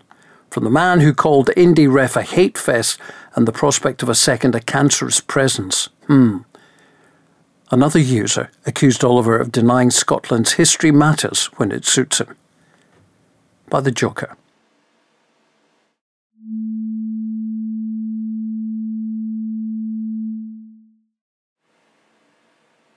This is sport from The National on Thursday the 11th of June 2020. Karsten Warholm smashes 300-metre hurdles world record at Impossible Games in Oslo by Press Association. Chris Rawlinson saw his 18-year-old 300-metre hurdles world record smashed by Norway's Karsten Warholm at the behind closed doors Impossible Games in Oslo. Warholm, the two-time 400 hurdles world champion, proved equally adept over the rarely contested shorter distance, storming home in his solo attempt in a time of 33.78. Warholm's time eclipsed by almost 3/4 of a second the time of 34.48 seconds set by Rawlinson in Sheffield in 2002. The Games, set up as a Diamond League exhibition to replace the Bislett Games due to coronavirus restrictions, also included a pole vault competition in which world record holder Armand Duplantis, who was in the stadium, cleared 5.86 metres to beat Renaud Lavinelli, who was competing via video link from his garden in France. In another event, a Norwegian team, including the Ingebrigtsen brothers, won a 2,000-metre race against a Kenyan team, including Timothy Cheruiyot, who were racing simultaneously in the rain of Nairobi. And that article was by Press Association 2020.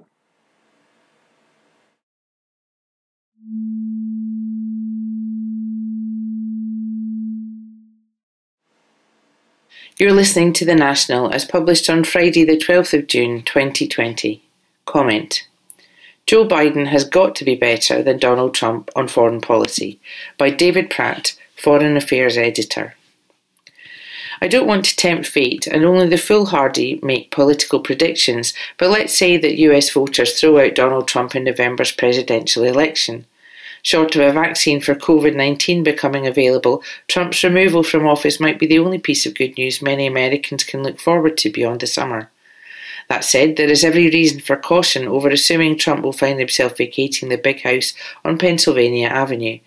We've been here before, after all, back in 2016. Lots of pundits called it wrong then, including a number of world leaders who blithely dismissed Trump's chances of inhabiting the White House in the first place. That said, if the latest polls are anything to go by, then those within the Trump election camp are sure to be having a few sleepless nights right now. Just yesterday, the pollster Gallup showed that Trump's approval rating slid to 39% in a poll taken between May the 28th and June the 4th. Other polls draw similar conclusions. In short, it means that if the election were held today, Trump would likely lose. Which brings us to the question of Joe Biden, the man most likely to succeed Trump as president. Regular readers of this column will likely know that I'm not a big fan of the man who was former vice president under the Obama administration. It's not that Biden's a bad guy as such. On the contrary, if you want a US president who has always positioned himself at the centre of the Democratic Party, then Biden's your man. To be fair too, as the Democratic Party has moved left, so Biden, in order to unite the party around him, has made some positive progressive commitments. His proposed reforms of US labour policy are a point in case. From his call for a $15 federal minimum wage, regarded as radical when Bernie Sanders pushed it for 4 years ago, to giving teeth to legislation preventing companies from firing employees for forming a union, Biden has some admirable policies in the offing. In other words, it's not Biden's domestic agenda so much that gives me cause for niggling concern as what he might do on the international front. The bottom line here is that Biden's track record on foreign policy issues is erratic, to say the least. This, after all, is a politician who voted against the 1991 Gulf War but in favour of the 2003 Iraq War.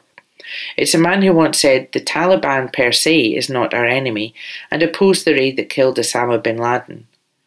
My point is not whether these are right or wrong decisions, but that so often Biden lacks consistency.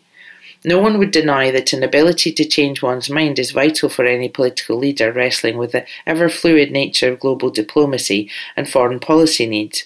But on more than a few occasions, Biden has shown himself to be out of step and his instincts flawed, especially on defence matters and when, where and if US intervention should take place.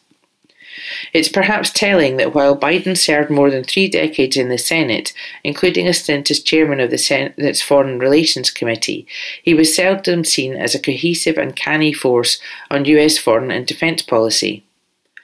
When compared, of course, to the loose cannon that is Trump over foreign policy matters, such concerns over what shape Biden's approach could take might seem churlish or overwrought. Looking at the post-pandemic world, however, and the strained relations between so many countries, alongside a pressing need for greater international collaboration, such concerns should not be easily dismissed. That much was made clear in an interview with CNN last week given by Colin Powell, a former National Security Advisor and Secretary of State in the George W. Bush administration. "We have done things that have offended just about everybody in the world. Our friends are distraught with us," said Powell. "Just about everywhere you go, you will find this kind of disdain for American foreign policy. That is not in our interests, and we have to get on top of this. We have to start acting seriously," he warned. He's right. Should Trump lose the presidency, he will leave in his wake utter carnage, from disputes with NATO, betraying allies like the Kurds, to withdrawing from climate agreements and the World Health Organization. If Biden's foreign policy instincts have given cause for some concern in the past, then the good news is that he remains a US leader who, as president, would most likely return to working with allies and through multilateral institutions and honouring international agreements. For some critics, such a policy of restoration, as it's been called, might not seem like much, or fail to take advantage of opportunities to improve or move forward. But again, compared to Trump, it would be a colossal step in the right direction and help begin recalibrating America's role as a vital international player. It goes without saying, of course, that a Biden victory would not of itself offer guarantees of change in the world. Dire US relations with China and Iran, the mess that is the wider Middle East, and an uncompromising Russia will not simply disappear just because Joe Biden is in the White House. It is admittedly, though, difficult to imagine him doing a more botched job than Trump. To that end, Biden in the White House would be a welcome outcome, even if question marks still hang over his foreign policy nous. Seen from a European perspective, his presidency would certainly be an opportunity to regalvanise the democratic values and level of international collaboration of which the US was and is a crucial part. Writing earlier this week, the American journalist Barbara Crossett, UN correspondent for The Nation magazine, observed that the toughest task for Biden, should he become president, would be linking foreign policy to a changed America. I'll go one step further than that and say that his toughest challenge would be linking it to a changed world. Then again, he still has to win that election in November at home first. You've been listening to David Pratt. Biden's been flaky on foreign policy, but must be better than Trump.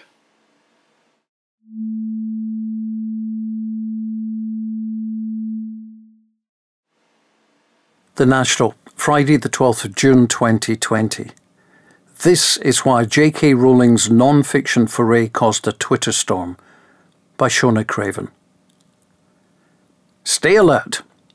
It's not enough to protect yourself from the virus. Dangerous thoughts are contagious too, and shielding yourself from them can be tricky. While you're staying at home and saving lives, you might also want to guard against exposure to blog posts by J.K. Rowling.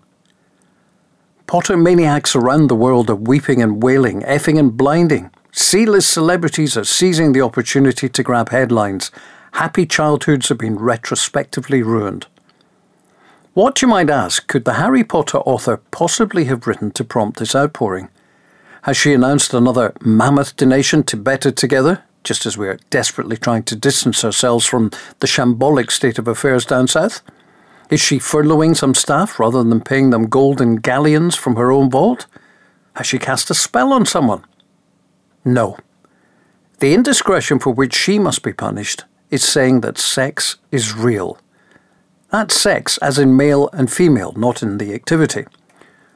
what kind of body a person has, not what they might plan to do with it in a social bubble, an England-only social bubble, it should be stressed. Sex as in the real, observable and immutable difference between men and women. Fortunately, for her own sanity, the woman who made up Muggles and Quidditch and Death Eaters knows the difference between things that are real and things that are the product of human imaginations. She knows that sex is determined by chromosomes, whereas gender is a made-up set of rules about how men and women ought to be. Unfortunately, she also knows what it's like to experience both domestic abuse and sexual assault, which is one of several reasons why discussions about sex and gender are personally important to her.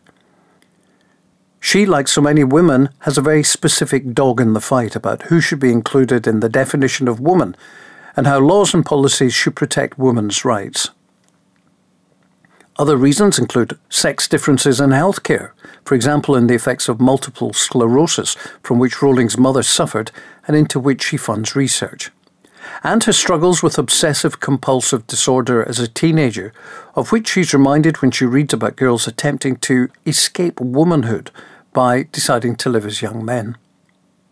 But I've already revealed too much, and you might not even be wearing a mask as you read this. To be on the safe side, you should apply a blindfold now. Some people really don't want you to know what J.K. Rowling's blog post says.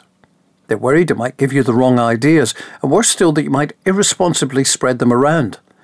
They want you to believe that even reading what she's written, as a woman, as a survivor, as a mother of daughters, will make you complicit in causing harm to people who believe in gender and insist that you believe in it too. They want you to think that by writing about her own fear of men, she's scaremongering about the marginalised minority of people who identify as transgender. They want you to believe someone with money, acclaim and global fame could not possibly still bear the scars from a time when she'd no money, no book deal, and nowhere safe to live. The blog post has not come out of the blue. Thanks to a copy and paste blunder last weekend, the author last accidentally outed herself as the wrong kind of woman, one concerned about the potential impact of words like woman losing any objective meaning. Regrettably, the blunder occurred when she was in the process of giving feedback on children's artwork, and it involved tweeting not only a description of violence against a woman, but the F word to boot.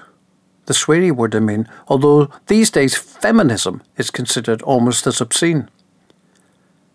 This was not the first time Rowling had been suspected of dabbling in the dark arts of what is tautologically known as gender-critical feminism. If your feminism isn't critical of gender, you need to go back to square one. A representative previously declared she was being clumsy and middle-aged when she liked a tweet posted by a woman declaring that men in dresses were better supported by Labour Party comrades than she had ever been, and attributing this to misogyny.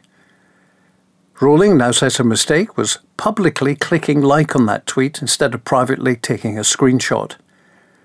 It's a shame she opted to present herself as doddery and confused at the age of 54, as misogynists seldom need an excuse to declare any woman over 30 as hysterical and out of touch. With Wednesday's post, she's made it crystal clear where she stands. Yesterday's headlines focused on the disclosures she's made about her personal experiences, not her challenge to the Scottish Government to reconsider its plans to reform the law around gender recognition.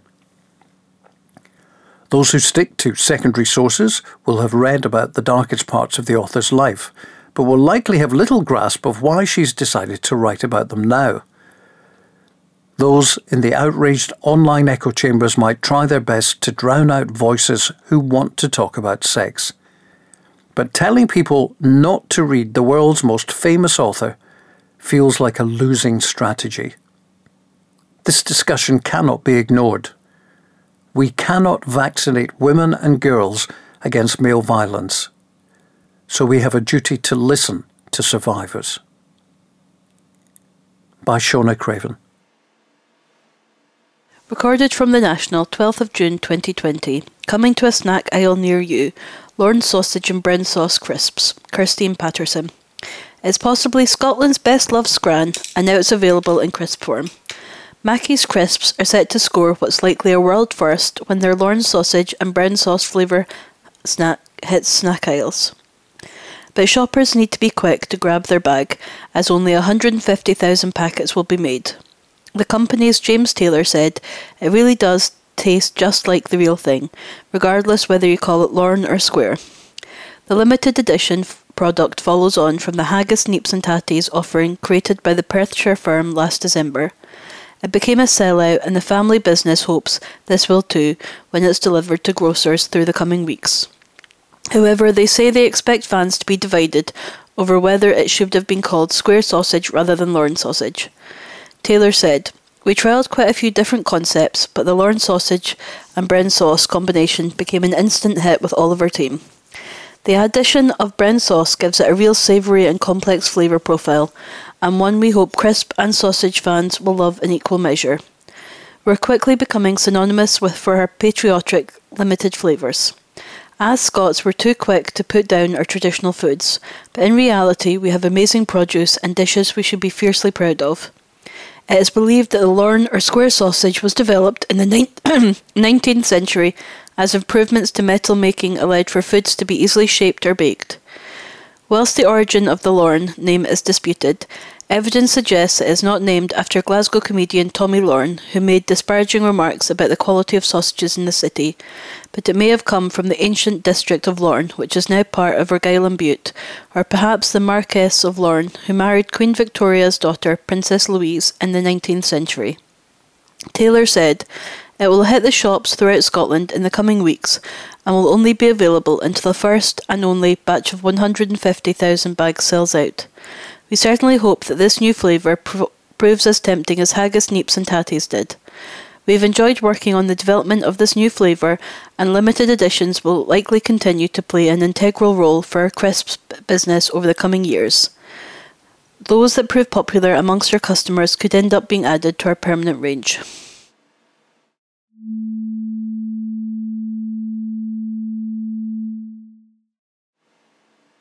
You're listening to The National as published on Friday the 12th of June 2020. Comment. This is why J.K. Rowling's non-fiction foray caused a Twitter storm by Shona Craven, columnist and community editor. Stay alert. It's not enough to protect yourself from the virus. Dangerous thoughts are contagious too, and shielding yourself from them can be tricky. While you're staying at home and saving lives, you might also want to guard against exposure to blog posts by J.K. Rowling. Potter maniacs around the world are weeping and wailing, effing and blinding. C-list celebrities are seizing the opportunity to grab headlines. Happy childhoods have been retrospectively ruined. What, you might ask, could the Harry Potter author possibly have written to prompt this outpouring?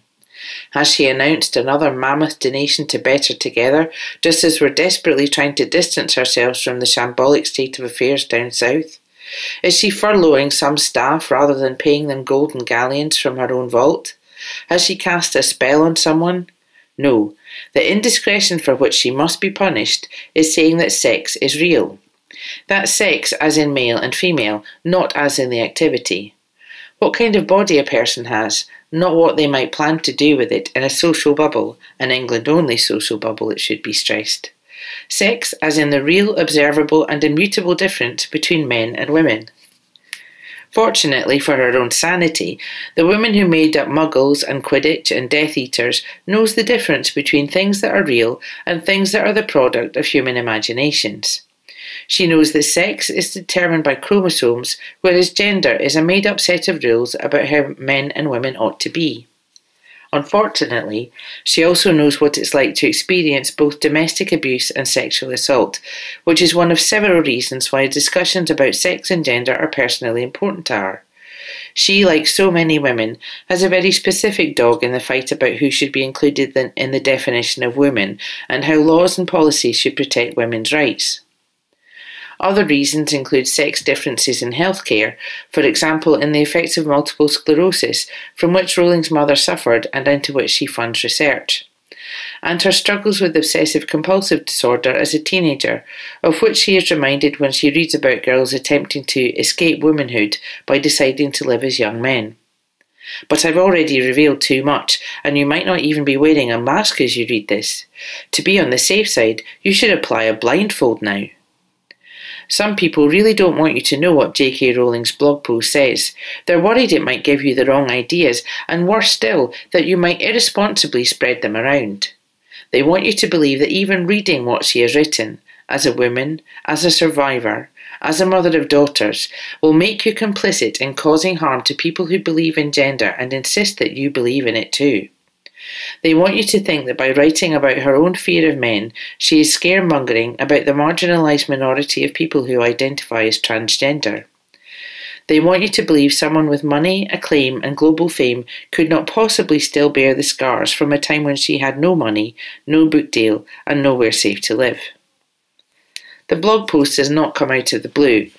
Thanks to a copy and paste blunder last weekend, the author last accidentally outed herself as the wrong kind of woman, one concerned about the potential impact of words like woman losing any objective meaning. Regrettably, the blunder occurred when she was in the process of giving feedback on children's artwork, and it involved tweeting not only a description of violence against a woman, but the F-word to boot. The sweary one, I mean, although these days feminism is considered almost as obscene. This was not the first time Rowling had been suspected of dabbling in the dark arts of what is tautologically known as gender-critical feminism. If your feminism isn't critical of gender, you need to go back to square one. A representative previously declared she was being clumsy and middle-aged when she liked a tweet posted by a woman declaring that men in dresses were better supported by Labour Party comrades than she had ever been, and attributing this to misogyny. Rowling now says her mistake was publicly clicking like on that tweet instead of privately taking a screenshot. It's a shame she opted to present herself as doddery and confused at the age of 54, as misogynists seldom need an excuse to declare any woman over 30 as hysterical and out of touch. With Wednesday's post, she has made it crystal clear where she stands. Yesterday's headlines focused on the disclosure she has made about her personal experiences, not her challenge to the Scottish Government to reconsider its plans to reform the law around gender recognition. Those who stick to secondary sources will have read about the darkest parts of the author's life, but will likely have little grasp of why she has decided to write about them now. Those in the outraged online echo chambers might try their best to drown out voices who want to talk about sex, but telling people not to read the world's most famous author feels like a losing strategy. This discussion cannot be ignored. We cannot vaccinate women and girls against male violence, so we have a duty to listen to survivors. You've been listening to This Is Why Some Don't Want You to Read J.K. Rowling's latest writing.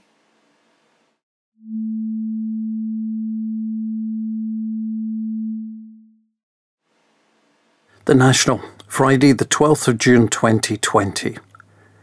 Coronavirus Update by Jack Aitchison. The brutal impact of the coronavirus lockdown on the UK economy has been revealed. Figures released by the Office for National Statistics showed economic activity down by 20.4% in April, the largest drop in a single month since records began in 1997, and worse than many experts were forecasting. It comes as shops and factories closed and workers were sent home amid social distancing fears. The fall massively outstrips the then record 5.8% drop in March gross domestic product that the ONS reported last month. It means that GDP fell by 10.4% in the 3 months to April and sets the UK on course for one of its worst quarters in history. Experts had been expecting April's GDP to contract by 18.7%, according to a consensus compiled by Pantheon Macroeconomics. The latest coronavirus figures as of yesterday: 2,439 deaths, that's an increase of 5. 15,682 confirmed cases, an increase of 17. 909 in hospital, a decrease of 78. And 21 patients in intensive care, +3. Children face lifelong consequences as a direct result of lockdown, Scotland's Children's Commissioners warned. Bruce Adamson said kids had lost a significant chunk of childhood through school closures. urging politicians to prioritise their futures. Speaking to the Scottish Sun, he warned pupils will be suffering by seeing parents stressed out from the effects of the pandemic. Children haven't been in school in Scotland since March 20th, and they're not set to return until August the 11th at the earliest. Mr. Adamson told The National, the UN Committee on the Rights of the Child warned that the grave physical, emotional and psychological impacts on children would have lifelong consequences. That's why we have to work right now on ensuring all children get the support they need, and we need to be particularly mindful of the mental health impacts. The priority of the government needs to be on children and their rights. By Jack Aitchison.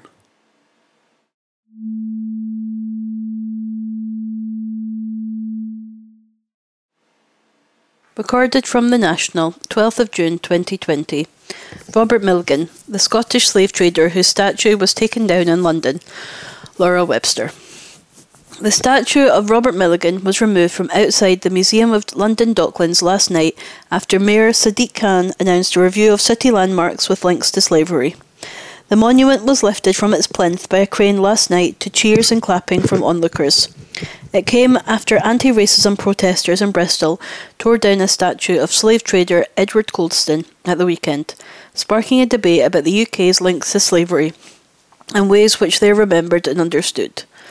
Milligan's monument was removed in London to recognise the wishes of the community. The Dumfries-born slave trader owned 2 sugar plantations and 526 slaves in Jamaica. The monument had stood at the spot since 1809. A spokesperson for the museum said, "The Museum of London recognises that the monument is part of the ongoing problematic regime of whitewashing history, which disregards the pain of those who are still wrestling with the remnants of the crimes Milligan committed against humanity." Milligan was born in Dumfries in 1746, but moved to Kingston, Jamaica, where he managed his family's plantations. His statue stood at museum because of his links to the West India Docks, which he was instrumental in the construction of and had a monopoly on the import of products like sugar, rum and coffee into London for 21 years. From the dock ships would go to West Africa, where enslaved people were purchased, then go to the Caribbean to buy the products from plantations where enslaved men, women and children were forced to work. The sugar, rum and coffee would then be brought back to the docks and stored there. Milligan was a vocal opponent of the abolition of slavery. He died in 1809.